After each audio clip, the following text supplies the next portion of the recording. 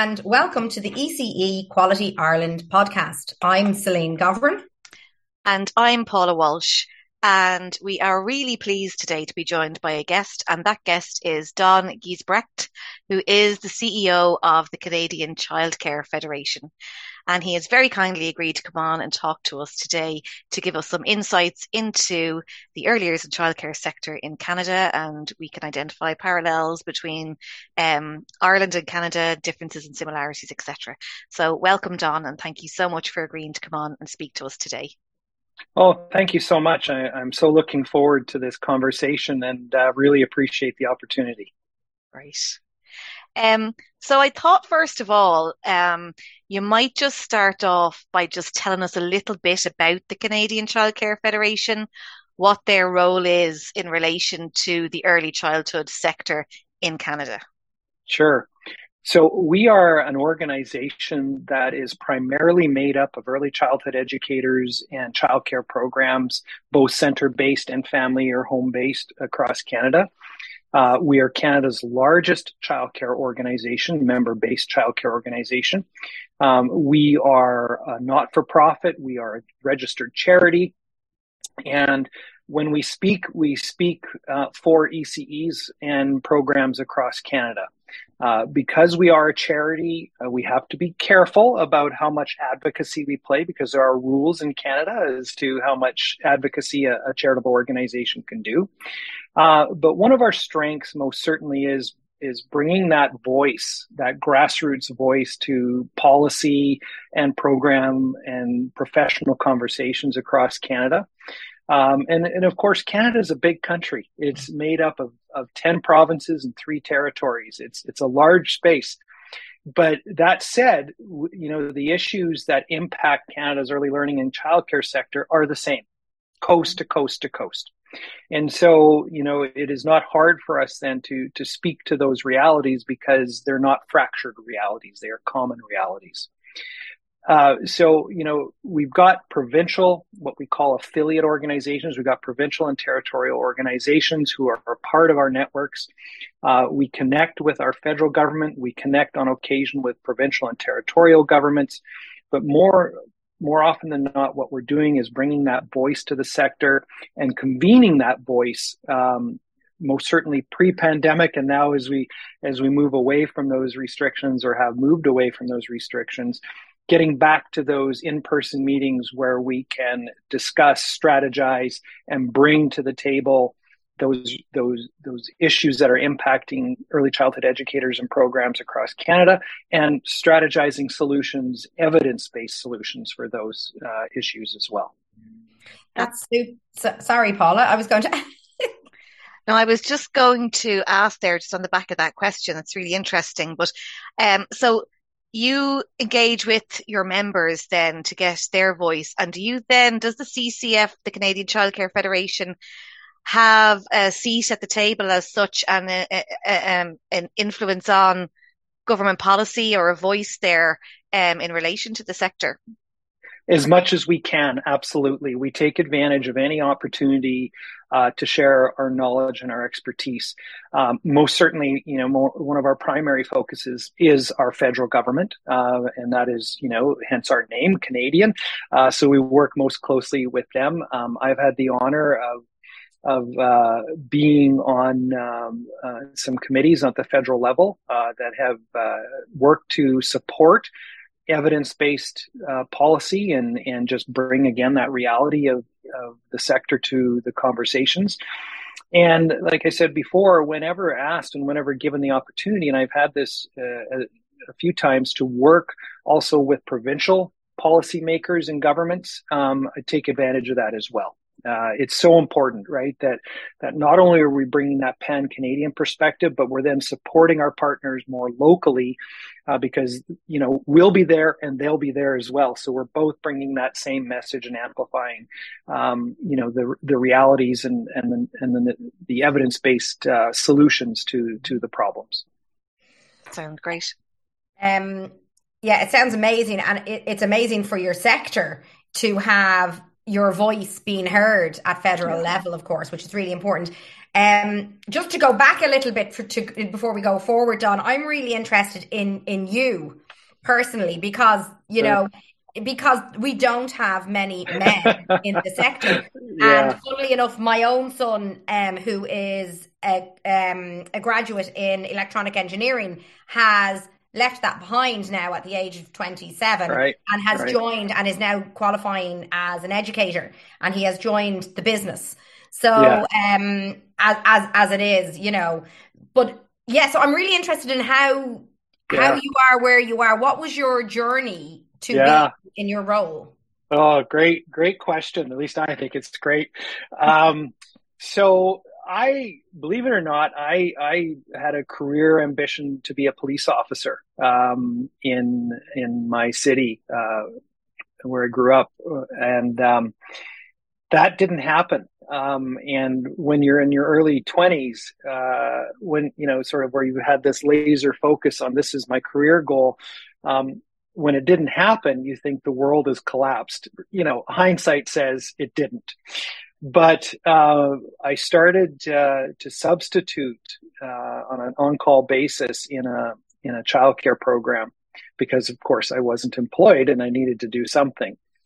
And which eventually, not in that program, but another program, a job opportunity became available, and I applied for it, got it, and within fairly short time after that, I was promoted to a leadership position in the program, and then when the executive director of that program retired, I was hired or promoted into that.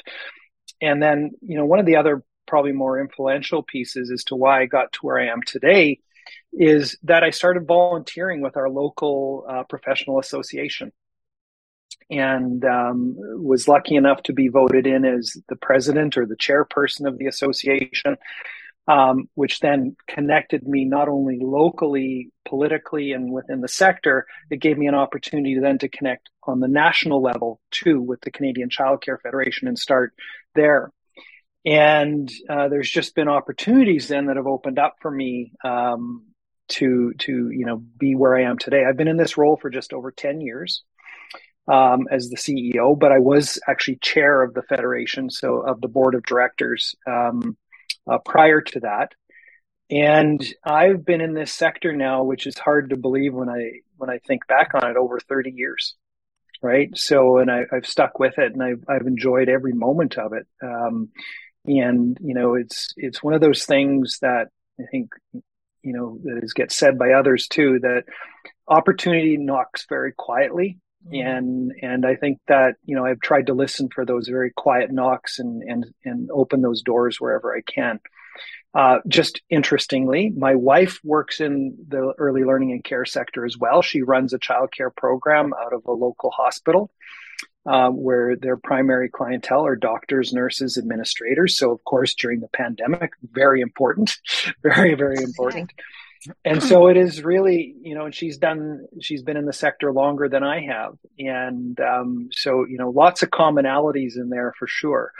But I've just enjoyed working with children and families and understanding that how we have traditionally built and funded and supported young children in this country is so not sufficient, right? We have this incredible opportunity to do more and better for them. And I've always been really motivated by that. And of course, the early childhood workforce too, right? These incredible people that, we often say, and maybe you say it in Ireland too, that are so great, but we lead with our hearts, not with our heads, because we love the work. We are passionate about the work, but it doesn't necessarily treat you as well as you treat it. Yeah.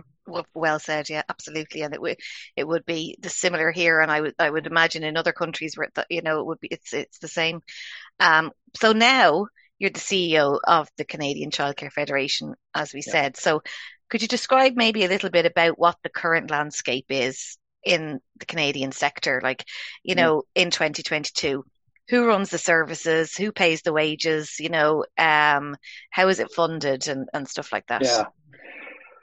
It's really complex. So let's start with the highlight. The highlight, which is that in last year's federal government budget, the Canadian government announced the largest ever investment in early learning and childcare, over $30 billion.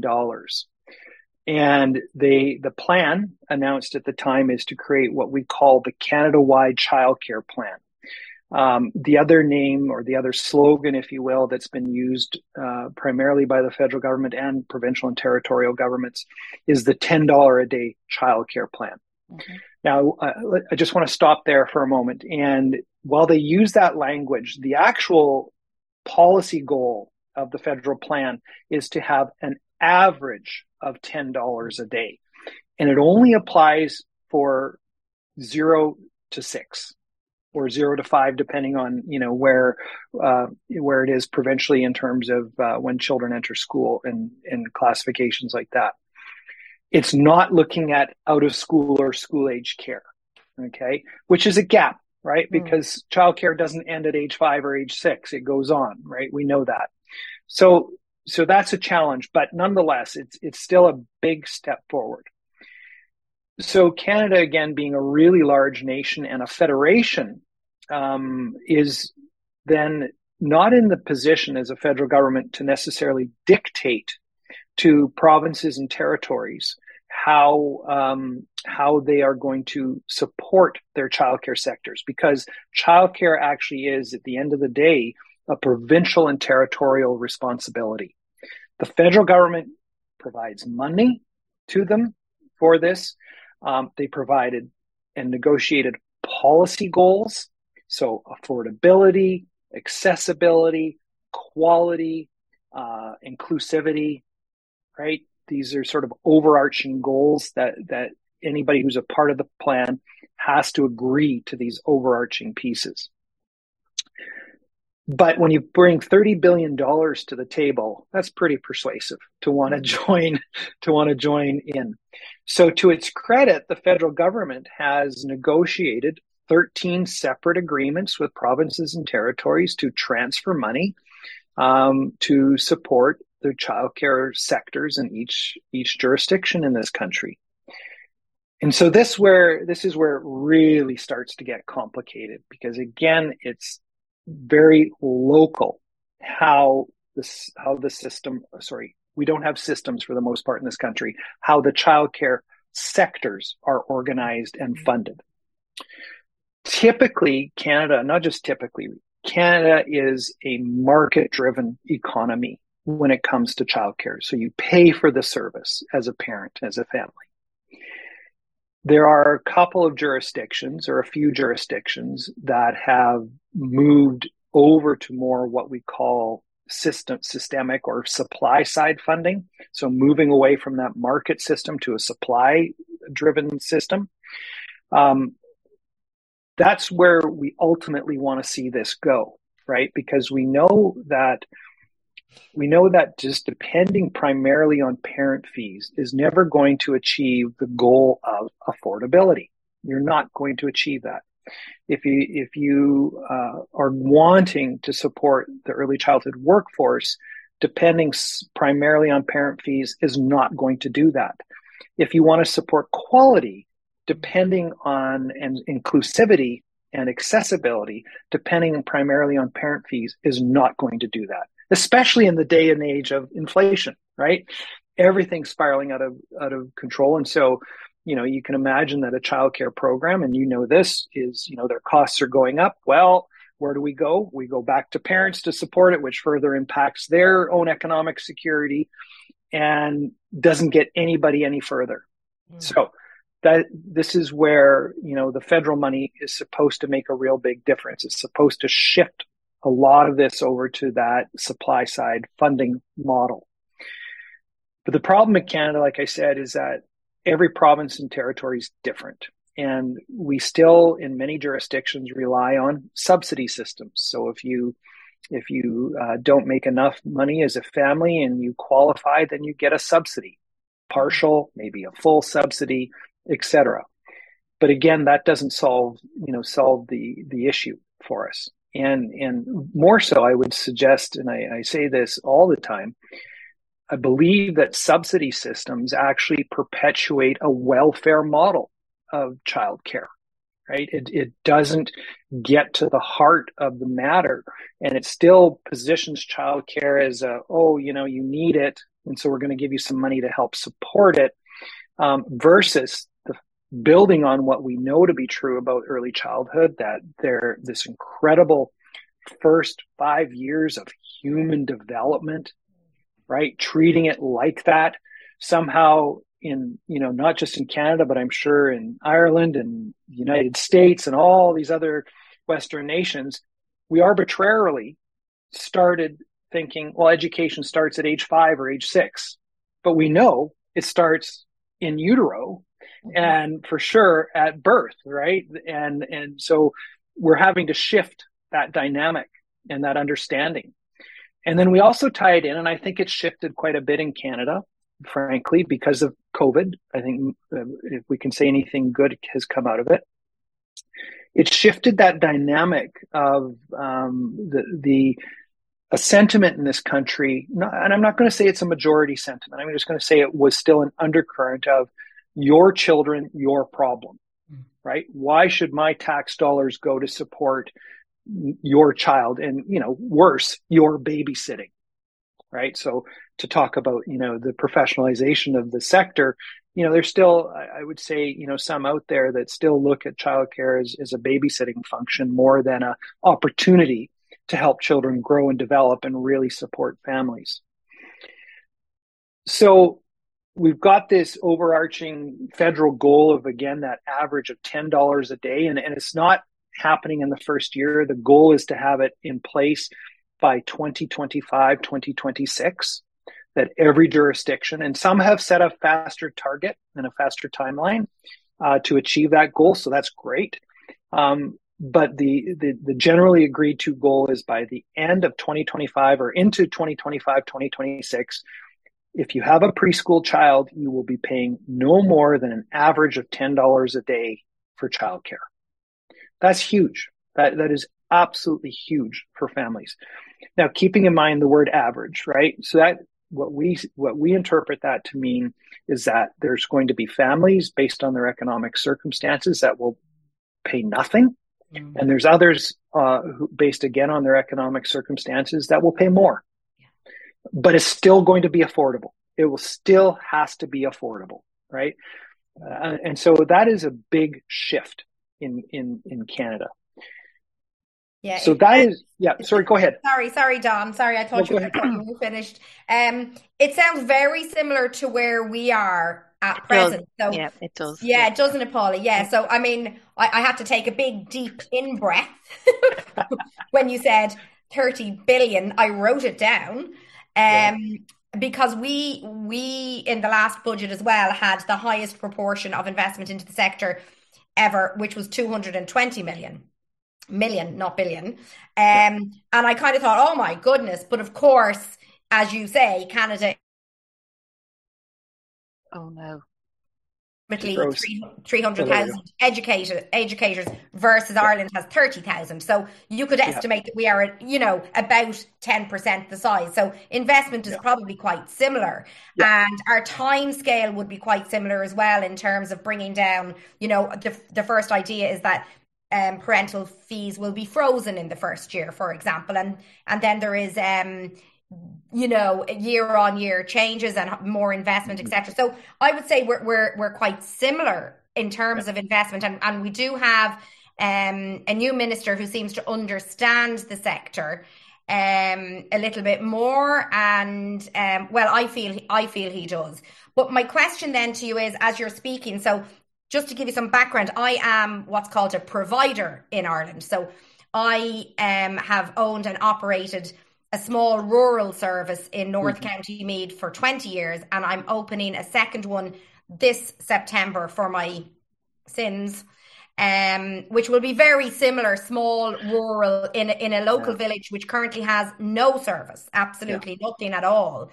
And so my question to you is, and I know it's different, of course, depending on territories, etc., but in general, are services very large, chain operated, as we would say, or are they, are there small providers like me, or are they very kind of state run in primary schools, or who actually runs them? Great question. The majority of childcare in Canada is small. It's small. One site, one program. Mm-hmm. Now, again, because it depends where you are and how it is structured in your jurisdiction. If, for example, Toronto, that's a city that's known. So Toronto's in the province of Ontario. Ontario has what's called an agency model. And an agency model means that you've got, kind of a head office, and then you've got home and family childcare, what they call early on centers, which are drop-in programs for children and family in the community. And then they have childcare centers. And some of these are really big, really big. They, will have hundreds of sites or hundreds of providers under their administrative umbrella, and will have potentially thousands of employees. Okay. Typically, again, in Ontario, the agencies are going to be not-for-profit organizations, but they are community-based. They are not government-run, government-funded, but not government-run. Okay. There are some smaller for-profit chains in Canada. Again, really depends on where you are. And there are some of the larger national or multinational, I should say, for-profit chains here, but they are not. They're not everywhere. They're not everywhere. So very typical in most regions that again, community run.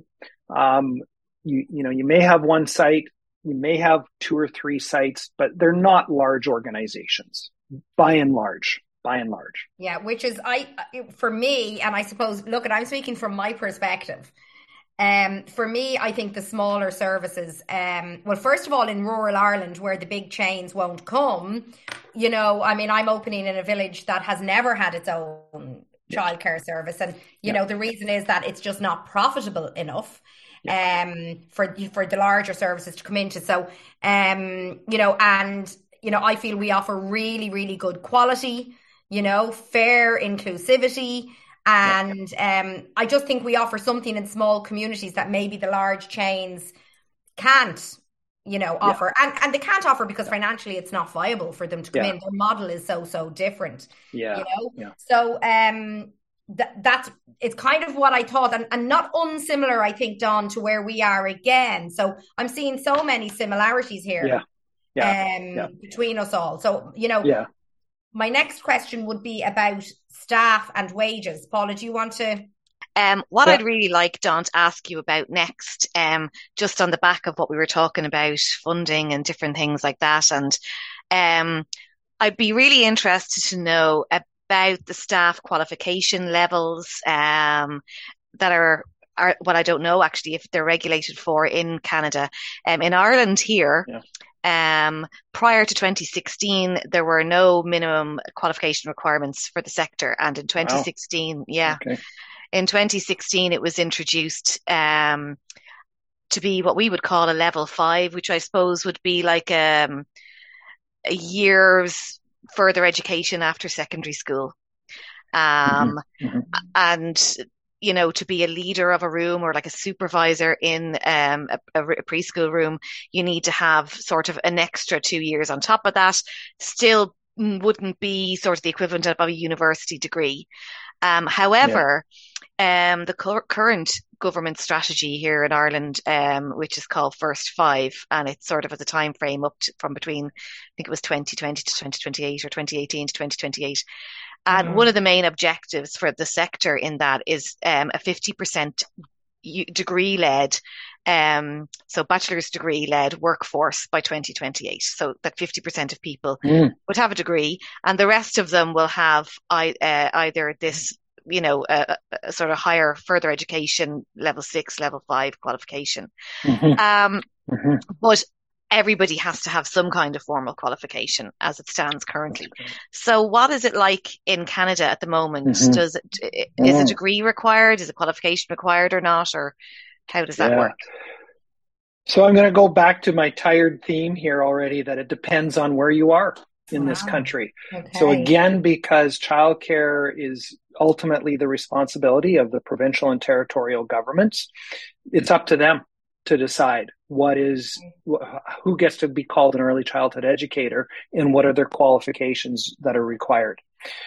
So there's some jurisdictions in Canada that require, in other words, to be called an early childhood educator or practice as an early childhood educator, you need a 2-year college diploma, not a university degree, a college diploma. Mm-hmm. Mm-hmm. And that's not a bad thing. I want to be clear about that. That's not a bad thing. Then it depends as well where you are as to, well, how many what we call credentialed ECEs are required in every program. That's a provincial, so it goes as high as 66%, but it drops much lower in other jurisdictions. So in other words, so if you're at 66%, that means 2 out of every 3 of your staff have to have a credential. And there's only one province like that. So this is one of the things then that is really missing out of the Canada-wide plan. Okay. And so this is something that is really at the heart of what we are advocating for and working with our partners across Canada to push forward. And because it sounds to me like you have maybe not a fully thought out, but definitely some good pieces of a workforce strategy, right? When you need 50% of your employee or people in the sector with a degree and the others with at least some minimal standard of education, I'm looking at that thinking, that's pretty good. Because the way it works here is that, yes, you have a certain number of credentialed staff that you need, but basically outside of that, as long as you essentially have your grade 12 education, you can work in childcare in this country. Okay. And so there are some jurisdictions, again, some that do require that once you are employed in a childcare program in where you are, you do have to go and take some education, some within or sort of after that first year of employment or within that first year of employment. But that is far from good, right? That's really a patchwork of policy and of supporting quality and supporting professional practice. So what we really want to see happen in Canada is we want to see the federal government and the provincial and territorial governments get together and help figure this out, because the workforce issue in Canada is coast to coast to coast. It is everywhere. We cannot recruit enough ECEs to get into the sector, and we cannot retain them. And it was bad before the pandemic. It's even worse now. And one of the other parts of the Canada-wide plan is that there are really big expansion targets. Well, you cannot expand if you do not have a competent, capable, professional workforce. So this really ties back to what I said earlier about, a lot of Canadians not necessarily, and even governments, not necessarily understanding that quality piece, right? That anybody can do it. It's not a big deal. And it's really then up to ourselves, like as an association, and the work you're doing is to help support that push to professionalization. And certainly in Canada, I think we do have a couple of parallels, frankly, and interestingly enough, both female-dominated professions, one being nursing, where you used to just need a 2-year diploma to get in to be a nurse. Now you need a minimum of a university degree. So they figured that out, right? Teaching being the other, working in the formal education system. My father was a teacher. He, way back in the 1960s, only needed a 2-year diploma. And then in the 70s, that changed. Now you needed a university degree. So he had to go back to school to get his university degree on top of that diploma.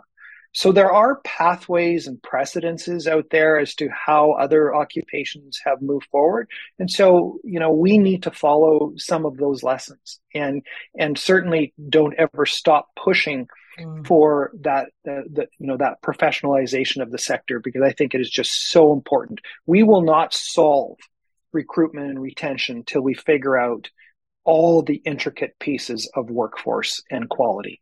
Yeah. And I mean, again, sorry, Paula, it's so many similarities again, Dawn, with ourselves. And again, we could use the example of nursing and teaching. Exactly the same, very, very similar.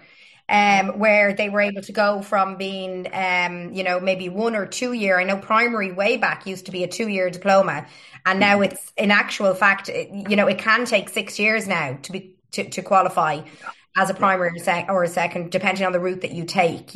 So it's very, very similar. And then of course it's that lack of professionalization, isn't it? That I don't want to say allows, but that means that our staff are always underpaid, and that they're not paid at the same, well, certainly in Ireland, early years educators are not paid anywhere near what a primary school teacher is paid. In fact, they wouldn't even be paid half of it. Do you know what I mean?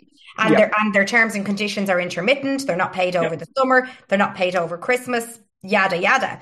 So, what is the pay scale like? Are we talking minimum wage, or is it, again, you're going to say territorial, and I understand that. Yeah.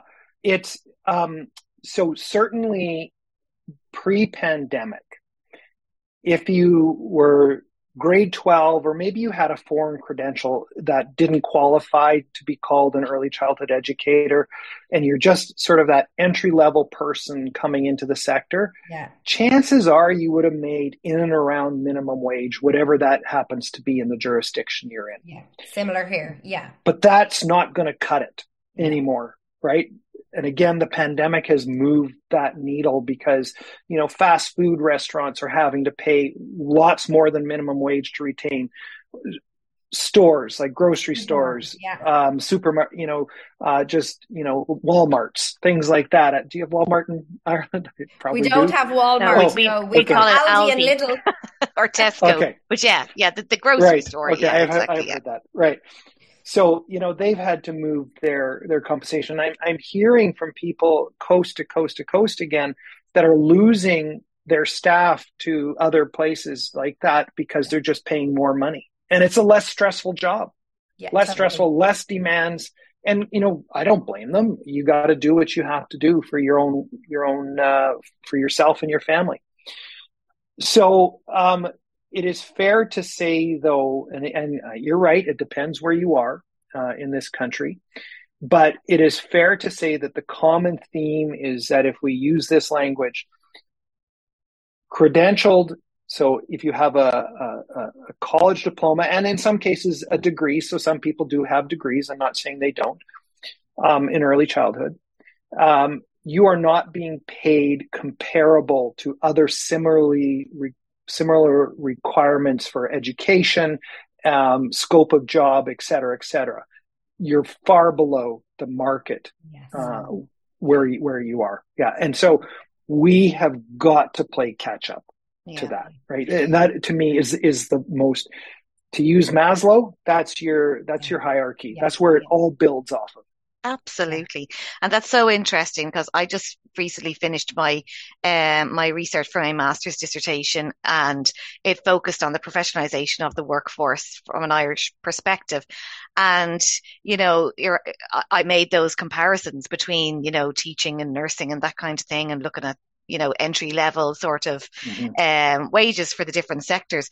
But what I found, what I think, and this links back into the piece that you were saying, that missing quality piece that people need to understand to make that connection between, okay, now we see why it's worthwhile to pay these people, a decent salary. Because when you look at, I think, what constitutes being a professional? What does it mean to be a professional and to be recognized as a professional in a professional sector?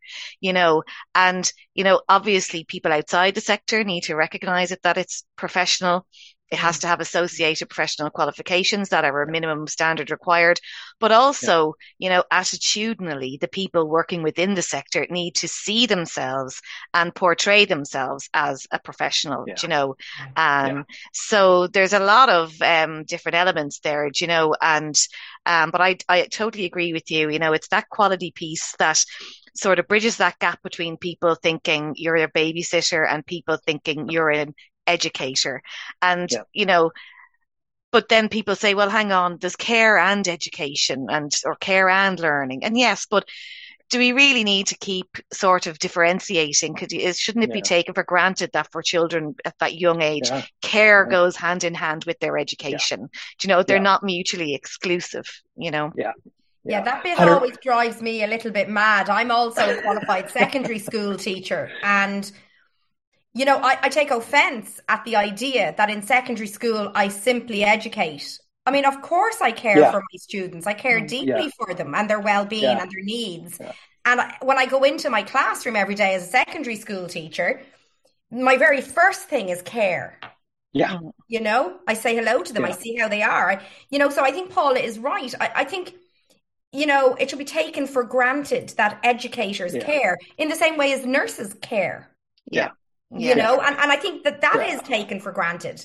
So I don't know why we have to keep having this argument about it. But I think the ratio of care that's required versus, the ratio between care and education obviously is different dependent on the age group. The 0 to 18 months child, there'll be more care, but there's still education. There's a ratio shifts throughout the lifelong learning journey, if you will, of the child. This all makes so much. I echo everything you both said. I mean, it's kind of like, it's like saying if you teach middle school or senior high, that's a teacher, but if you teach elementary school, you're again just part teacher and part caregiver. It makes no sense.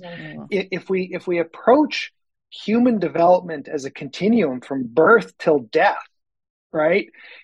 You're learning the entire time. You're growing and changing the entire time. But it is interesting in that, so this is a number of years ago. We actually did a project as an organization. It was before I was with the organization, called What's in a Name? We went out to the Canadian sector and said, what should we call ourselves? We couldn't get agreement. We could not get agreement. So every now and then, and I don't remember the last time we did it, it's not that long ago, we went back onto our social media. So not exactly a scientific poll by any means, but we just brought it up again. What should we call ourselves? What's the preferred name? And certainly early childhood educator came out as the leader. Okay. But there was nuances to that. There was some family or home childcare providers that said, well, I'm not an I'm not an early childhood educator. I'm a provider. Oh, okay. So, and then others who have their credential in ECE said, but why should somebody who doesn't have their credential be called an ECE? I was like, these are all good points. Now, where did we settle in on it? Whenever we communicate, we use ECE or early childhood educator as the encompassing language for the workforce. And then we add and providers. So that try to wraps it around. But I fully agree that on our path to professionalism, Pauline, and when you look again at how other professions have moved forward, we need everything you described earlier. And we need to get past some of these semantic pieces and just settle in on it and start moving forward on it. Yes. Absolutely. I agree. I think, it's not only do others need to understand what we do, but we need to be cohesive in what we say we do. Absolutely. Is half the battle, Let's not be our own worst enemy. Absolutely. Right? Absolutely. And I suppose the other thing I was just interested to know is, What's your take on the $10 a day childcare? Do you see it Yeah. working? Or is there something that you feel you would change about it? Or can you see the rollout going to plan? I think it is the potential to be historic and transformational. And that's what we have said from day one. The challenge is again, just because how Canada is so big and how it's governed, is to get everybody up to a certain level, because, it's just here, there, and everywhere in terms of quality access, like I described, workforce requirements, et cetera, et cetera. And we're only 1 year into it. And so we're talking about dramatic change. And of course, with any amount of change, we all know this, comes pushback, comes confusion, and where do we go from here? And I think this is a really important point, and I don't use this as an excuse for anybody. But outside of 4 out of 13 jurisdictions in Canada, so only 4 have ever spent any time thinking, let alone planning, for how do you build a childcare system. Only 4. And so that means everybody else started from absolutely square one. How do you build a system? What is all needed to build a system?